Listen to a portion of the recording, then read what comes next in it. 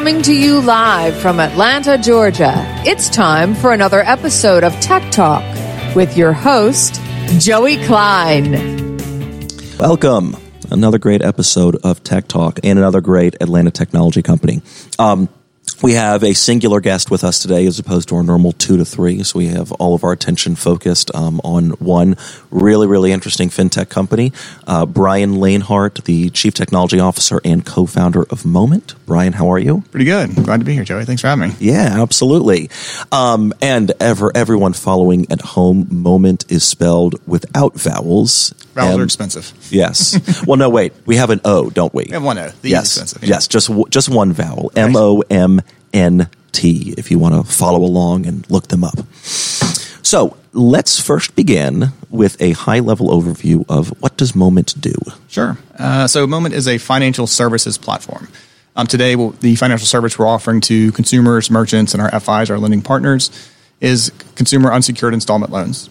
So the basic use case is pretty simple. Everyone's familiar with home improvement. Comes to your house. You want to remodel your kitchen. How would you like to pay for it? Cash? Do you have a budget? We can offer you financing. So Momnt is the platform, the financial services platform that sits between the merchants, the consumers, and the lenders. And it's very turnkey. So when the lender's on board with us, we take their risk matrix and we customize a program for them, making sure they get the right consumers, the right types of merchants, the right programs, sub-programs, think home improvement, interiors for program, sub-program kind of thing. The right loan products, things of that nature.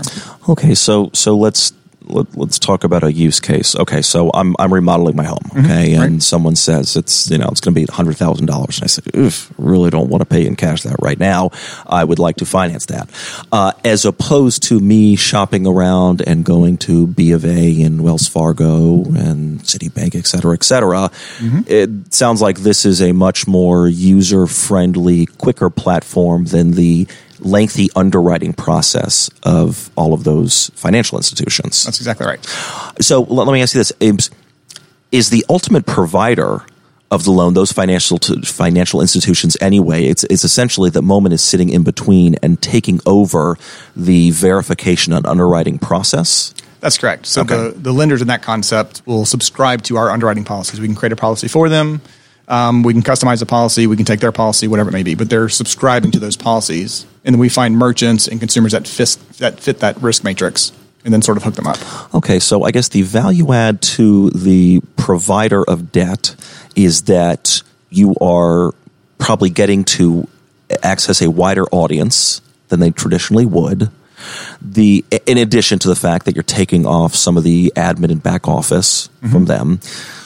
And to those that are taking out a loan, again, a much easier, more seamless process where, I'm a crude example potentially, but almost like a Priceline, right, where it is immediately connecting to a number of different sources or vendors. It is. The way we talk about it, so from the lender's perspective, we come in two flavors. We act as portfolio distribution partners. So they'll say there's $200 million, $500 million sitting in this account that will be aggregated towards this risk matrix. And so we act as distribution partners. We pull that money into the markets they couldn't necessarily have reach to. So local community banks, regional banks that have national charters but can't get to the West Coast, for example. We have that merchant network. We're facilitating those relationships to help spread that money across it. The other flavor is they can white label the whole program. So if they want to offer it exclusively to their commercial customers, for example, we can white label the whole thing, still turnkey for them. Sure. Okay. It makes it seem like Community Credit of Omaha is the one that has come up with this technology as opposed to... It could be, yeah. Right, okay. Yep. I'm interested in the verification and underwriting process. What does that look like, and how do you guarantee to your financial institution customers that you are doing just as thorough, if not more, of a thorough job than they are? So we've been through 2 audits. We passed them with flying colors, so much so that one of our lending institutions used us as a model for their other fintech relationships. You need to do compliance and underwriting like Momnt does. It's a huge compliment. But when we look at our underwriting policies and compare them to the banks often tell us you're doing more than we are in some cases. And it's a pretty simple process. Contemporary architecture, allows you to make investments, modern contemporary investments more quickly than a legacy institution possibly could. But we do inline fraud. We do send one-time passcodes to the phone, fairly standard things today. All the PII is protected. and I won't get into too much detail, but how the actual application process is set up itself, there's a lot of fraud controls that we sort of employ operationally through logic. Because it's not good enough to just say, hey, fraud provider, has this person ever been a fraudster before? It's more about this person is a fraudster. They know how to get past that. How do you put different blocks in the way that would prevent a fraudster but not a good actor? Okay. And in terms of the process, look, obviously, a mortgage is a probably much higher dollar value than we're talking for. But anyone who has been through that process and that's their interaction with a financial institution, just reams of documents, and it's very, very time consuming. What is the end user actually uploading and responsible for in this instance? Nothing. Literally nothing. So no W-2s, nothing. Nope. As of right now. So we're going back to what I said earlier. We're in the unsecured installment loans. So the loans go from about $3,000, $3,500. Right now they max out at $55,000. We're bringing on a partner that allows us to go up to $150,000. Once we start securitizing assets, we start verifying income and some other things, then the lenders are telling us they'll go well beyond $500,000. So we'll get there. But today, because the loan sizes are a little bit lower risk, a little bit smaller, the merchant invites a consumer to a loan. The consumer must complete the application on the consumer's device. We track. We know if that's a true statement or not. And then based on the information they provide from their phone, it's a fairly standard consumer application process. That's all we need, and all the consents are taken electronically. So if it's unsecured, right, which means there's no collateral behind it. Okay, there's really no recourse if it's not paid back. What's What's our DQ? Well, yeah, right. What's the leniency? How do you protect downside? We've been doing this. Most of our the team that did the credit underwriting, they've been in the space for over 15 years. Before we even started Momnt, most of us were in the fintech space. We have done $12 to $15 billion a year in consumer loans, so we're familiar with the space. We're not coming at this green, never had experience. It really speaks a lot to our credit policy. So we'll talk about our approach to data and credit policy for just a moment. We often knew that when we talked about a lender and onboarding lenders, the credit policy, the loan officer, would be one of our most difficult conversations. Because of how we see data, we use a little bit of artificial intelligence, a little bit of machine learning to build the credit policy. It doesn't execute the credit policy. That's a very important perspective. It just informs us this is a good credit policy. And so we'll A/B test our credit policy against our lenders. It grossly outperforms, and they subscribe. And the testament, the proof is in the pudding. Our DQs are well below industry average. Okay. So because of who we choose to give credit to and how much credit we choose to give. Well, and so I guess that's what I'm getting at, the who you choose to give credit to, right? So is this, just taking Experian and Equifax data and things like that, looking at history of paying rent on time, paying credit cards on time, et cetera? That's a big part of it, yes. Okay. So sort of a little secret in the industry is a lot of, this is becoming less true as the industry evolves. Most credit policies might be 8 to 10 attributes. So on a credit report, you have over 300 credit attributes that I, as a credit underwriter, for example, could say, I'm going to use this mix of attributes in this scorecard to approve. A lot of lending institutions out there are only going to use between 8 and 10 because that's all the human brain can really go in this complex waterfall. That's all I can understand. When you start using artificial intelligence machine learning, I can say, here's all 300 attributes. Sure. What's the combination? I'm not even going to say, is it 50? Is it 100? Is it 10?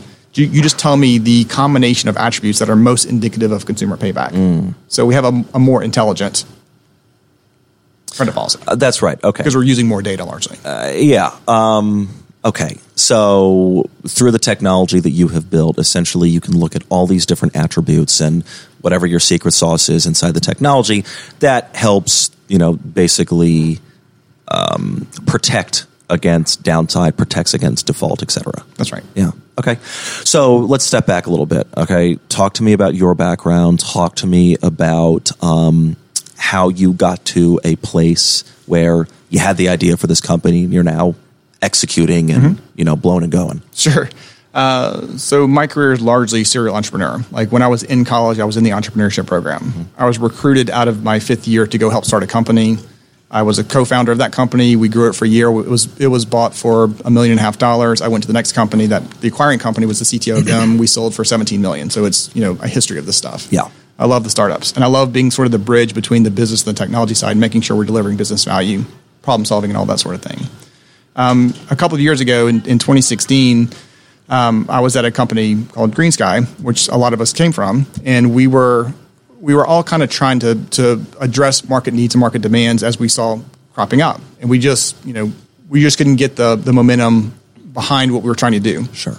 We left Green Sky. We did the founding team did some consulting work for a couple other fintechs across the country, and the same things kept coming up. It's not a contemporary architecture. The data model's a mess. They're not sure how to operate, execute. There's no strategy behind it. And it was just, well, we know what the market gaps are. We've been here in the space for some of us 5 years, some of us 15 years, and the same patterns keep coming up. Let's just go build a company that can address those needs and those gaps directly. And I'm curious, we're of the founding team, and of course I know Barclay, who's the CEO, who's been on this show before, and were you the only serial entrepreneur with a number of other first timers, or was the entire team kind of used to the ups and downs of entrepreneurship? It was a pretty good mix. Most of us have been used to the ups and downs. Yes, because I would just imagine that obviously different people have. Some people come to entrepreneurship because they just cannot work for anyone else and they need that consistent excitement. Some people come to it somewhat begrudgingly because they just have an idea and no one's doing it. It's like, oh, fine, okay, I gotta go do fine, this. Right. Fine. And those attitudes are very different. And obviously, I think that we have sort of this idea in our society of the entrepreneur as rock star, right? Mm-hmm. And maybe that's true at the natural conclusion, okay? But I think that anyone who's probably been in your shoes, can talk about the many unglamorous, emotionally fraught, mentally heartbreaking situations involved with that. So what I'm getting at is, sort of the makeup of that team and the attitude that they have towards the adventure they're about to go on. We were in a unique spot. I mean, most of us knew each other. We'd worked together. We knew we could work together. We built some cool things, either inside of professional life or even as a hobby. Like Barclay and I had a whole bunch of Bitcoin miners. We figured out how that worked and built that thing up kind of a little bit. So we had that privilege. A lot of entrepreneurs are like, I have an idea and the first person I call, I don't know who to call. It's going to be a stranger. Do I trust them? How do I get to know them? So we've been through so much as a team. And the team that we had together that were really close friends professionally, we had developed kind of a personal relationship too. We noticed we all had very complementary skill sets. Like Lena McDermott was there for Green Sky for a number of years. She's an amazing operator, and so me as sort of the tech strategist and the overall corporate strategy, Barclay as a quant, well, neither one of us are operators. So Lena was right there, was like, I'd love to join you guys. I'd love to come in and help build this thing out. It was this really odd mix of unique people at the right place at the right time, willing to work together for a common goal. Yeah, that's exciting. And I imagine that as you move from that core set of founders to a growing company and you're hiring and you're staffing up, I'm very curious about how the relationship between all of the founders translates into the type of culture that you're building as this goes far beyond the originals and it becomes something much greater that can't necessarily rely on you and your traits and your personality. It has to be instilled in the folks that you hire. Yep. Willful intent had a lot to do with it. People ask us, why did you build Momnt? There's sort of two major reasons. One is to go after the market gaps and the market needs and the opportunity. Yeah, obviously, right? The other one was because we were determined as a group of professional friends to show the world that you can have a healthy culture and build a successful company at the same time. So from day one, we had culture as one of our key tenets. And we just focus on it pretty relentlessly. Every week we have a CT meeting. We talk some aspect about culture. Yeah. Are people being coached? Are they learning training? Do they have career paths? Do we need to address someone who had an emotional outburst because that's not part of culture, but we accept people's mistakes? Are the engineers on the product side, are they trying to succeed along with their failures along the way, because everyone's going to fail? Are they okay? Do they feel safe enough to try something that may fail so they can keep going? Because eventually you'll find that success. I think that last point is a very important one because, look, I think there is a healthiness behind respect and deference for one's leaders, okay? But, there has to be a place where everyone feels comfortable enough with each other that they can have that failure and they can be public about it and learn from it, because it's really the only way that you get enough freedom to get the best out of people.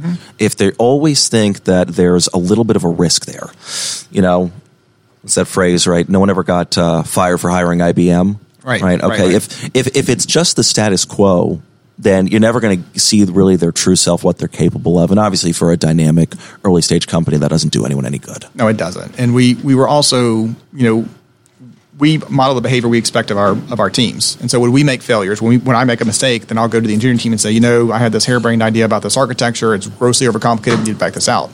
So we also admit to our mistakes to show them it's okay. We all make mistakes. You're going to make mistakes. We appreciate the risk. We appreciate the ask. We also appreciate a very quick cleanup. That's right. Sort of the follow through. Fail fast. Fail fast and correct quickly. Yeah. But take the risk.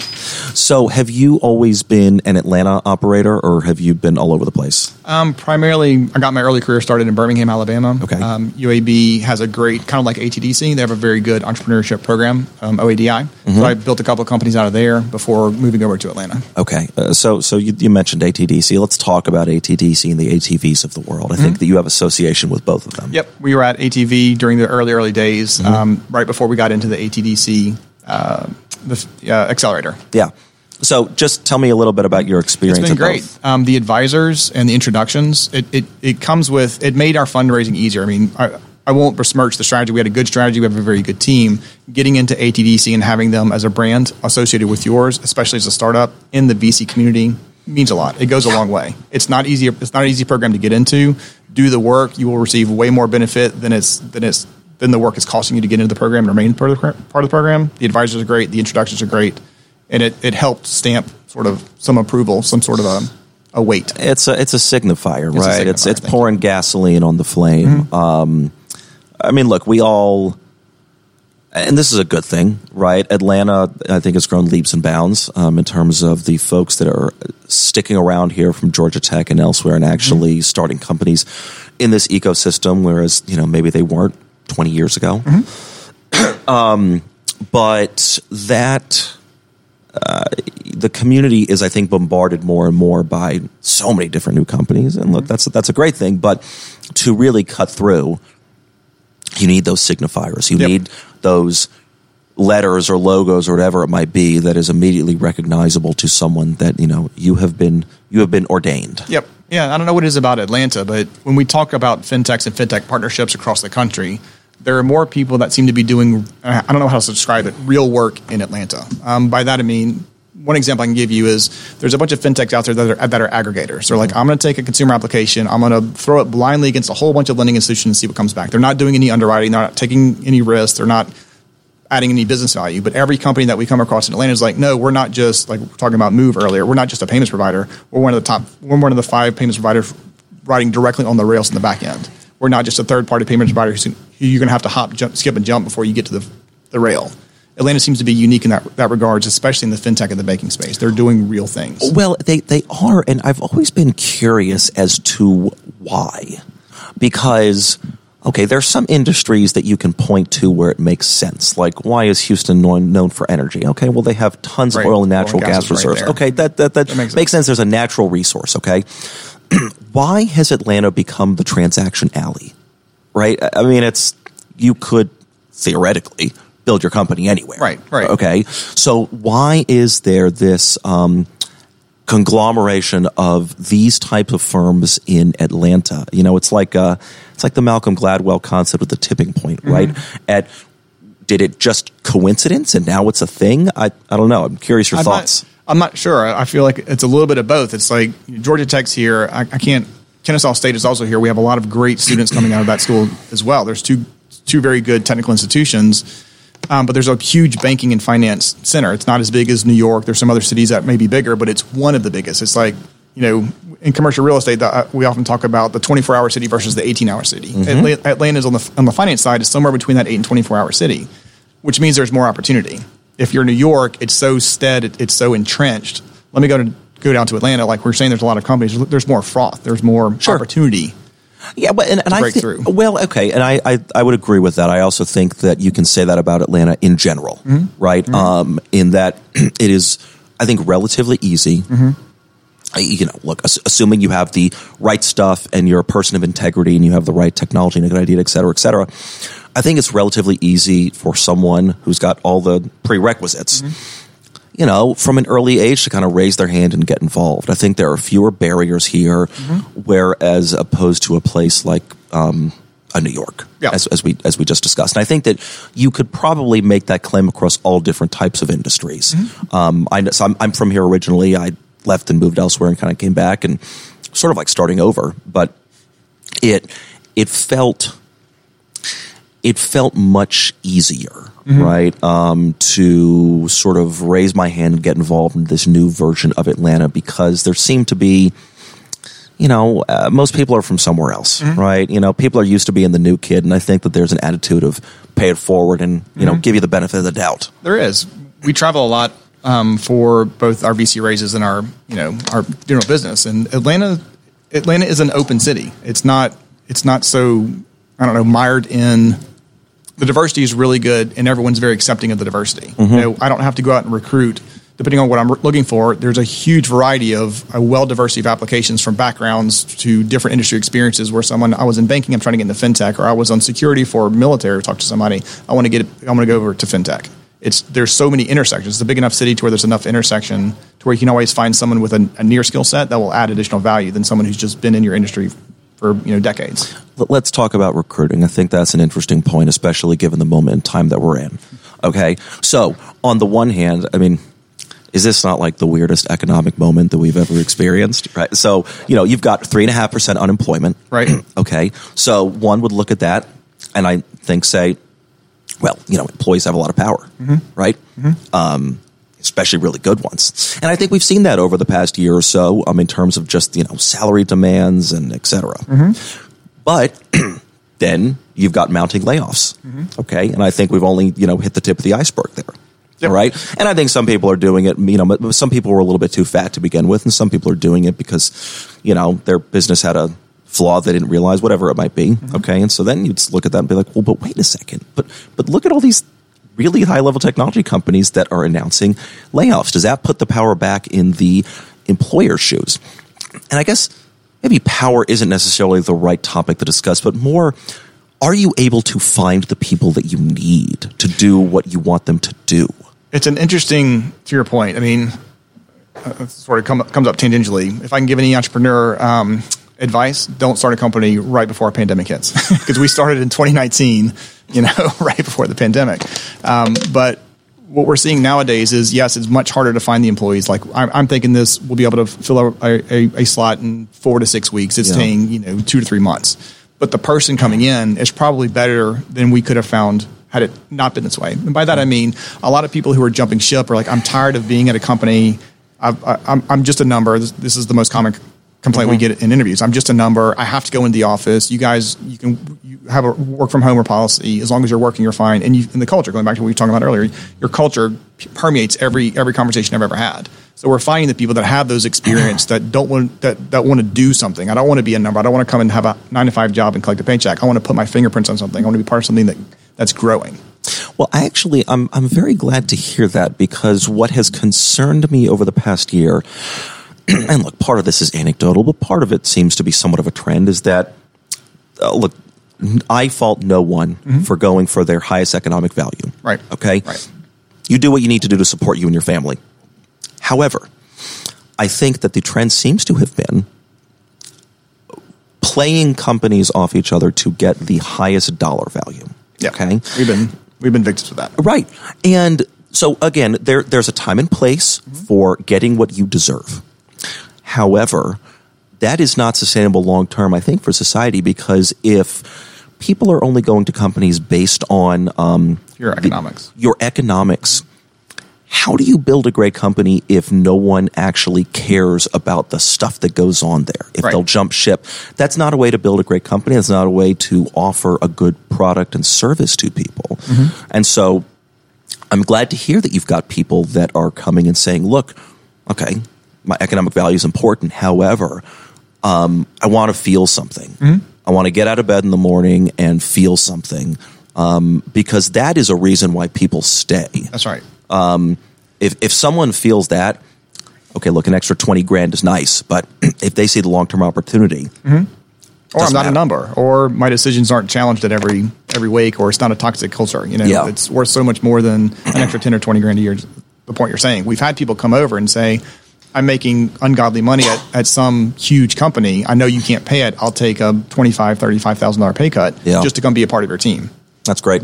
Which is great here. It means people want meaning, Right. Now, of course, it sounds like there are others where, you fall victim to that, unfortunately. Yeah. It happens. And those were great. Like the craziest story, we were trying to find a recruiter. recruiter in the Atlanta market what that goes for. But she called us and said, Amazon offered me $325. I'm like, you're a recruiter. Like, if you can get that $325, then please, I can't in good conscience tell you to do anything but go take that. Like, it's crazy. Some of the conversations we have where people are turning us down for more money, it's not like, there's options, or, it's another $5,000, or, they give me another week of. No, it's like 6-figure plus salary differences. That's insane. Mm-hmm. That's unsustainable. And it's not, we had that more than once. I can, good for that person. Right, okay, exactly. But do you get to a point where let's say that, I don't know, in 2 or 3 years, it's, God, I just really want to do something, different. Something different. Mm-hmm. And it's not taking a $20,000 to $30,000 pay cut to do something different. You've essentially boxed yourself in where few, if any, other companies can really pay that. Mm-hmm. Right. I'm sorry, no offense to recruiters. That's a ridiculous number. That's a crazy number. Yeah. But yeah, like, where do you go from there? If you're used to, if you adjust in a normal market, whatever, your salary is typically $125 to $130. Someone offers you $300, and you're going to adjust your lifestyle to $300, and then that market crashes. What do you do? Yeah. All right. Well, whatever. Hopefully, pad your bank account for now. Exactly. So we've talked about the product. We've talked about the unmet need in the market. What are you spending most of your time on based upon where you want this company to be in the next 12 to 18 months? What is the evolution of Momnt going forward? So we're officially, the last board meeting sort of announced, I consider us no longer a startup. We're officially in our growth phase. So growth phase is more about solidifying the things you've done. So we're doing a lot of sort of boring operational stuff. We're adding a lot more formalization to our risk department, our risk mitigation. We're doing more on the compliance formalization side, some kind of boring things to shore up. What the future really holds for us is adding more financial products. That's what we're all really excited about. Yeah. So going into the secured space, where we'll be securitizing different types of vehicles and different types of assets. And then beyond that, we have a couple of very large networks that are going to bring us international. So we have some very, very strong market opportunities that will bring us into Canada, Western Europe, Australia, Japan in the next probably 18 to 24 months. That's very cool. So going international. So international expansion and additional products. Yeah, that's a lot to keep you busy. Yeah, it's a lot of fun. It's been a great ride so far. So if I was to follow up with you in 18 months, right, we'd be talking about Europe, we'd be talking about additional products, right? What do you think is on the horizon once you're able to accomplish those? We'll probably start maturing things on the merchant side. So a lot of our merchants, we have... the platform is vertically agnostic. We're in-home improvement and elective medical today. Okay. A lot of those merchants are looking for SMB financing. So not just taking care of the consumers and offering consumer financial services or products, but maybe also going into the SMB and the corporate side. Do you have a lot of competitors in this space? Yes and no. It depends on what you mean by competitor. We're the only company approaching this market more like a MasterCard and Visa. Okay. We're trying to build the rails. There's a bunch of companies that look similar to us, the Green Skies, the Service Finances, Affirm, Klarna, Upstart, things of those nature. Those are either what we consider the 2.0 players or the buy now, pay later players. And a lot of investors said, this is back when 2019, when Klarna and Affirm were really growing. And they're like, why don't you go in the buy now, pay later space? It's like, it's just not our strategy. We're going after a slightly different consumer risk, but we're also going after it as owning the rails, as owning the network. We're the distribution for all these financial services. Yeah. So there's only 2 other companies really in this space that are going after it in a similar fashion, and they're not seeing the growth that we are. What I find interesting about your business is that you have 2 different audiences to serve, right? You have your financial partners, you have the end consumer. And I think it's fascinating from a marketing standpoint, but from a technology standpoint as well. You have to design technology that I imagine works a little bit differently for each of those. And I am curious how you balance those needs. They're very different. It's a great question. A lot of people don't ask. I appreciate that's a really insightful question. When we first architected the company from a technology perspective, through that technology, through that architecture is always the business value.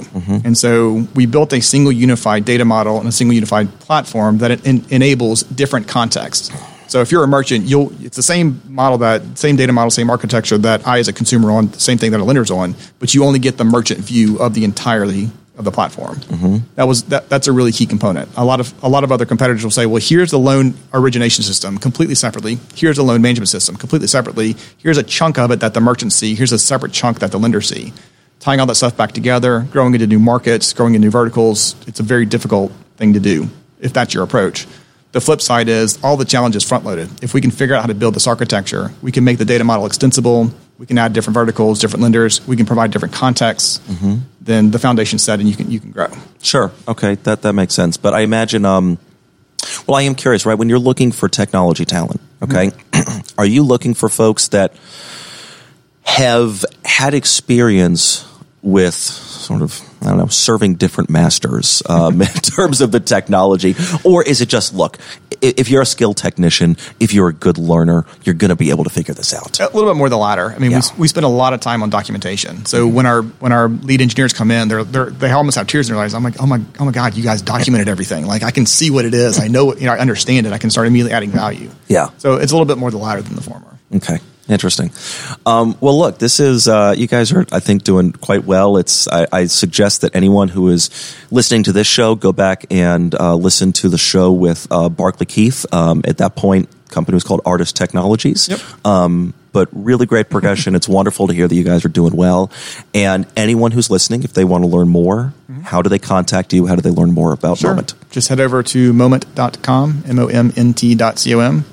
And there's a lot of contact us forms out there that we're always watching that goes straight to our internal people. Fantastic. Brian, thanks a lot for coming on. Thanks, Joe, for having me. I really appreciate it.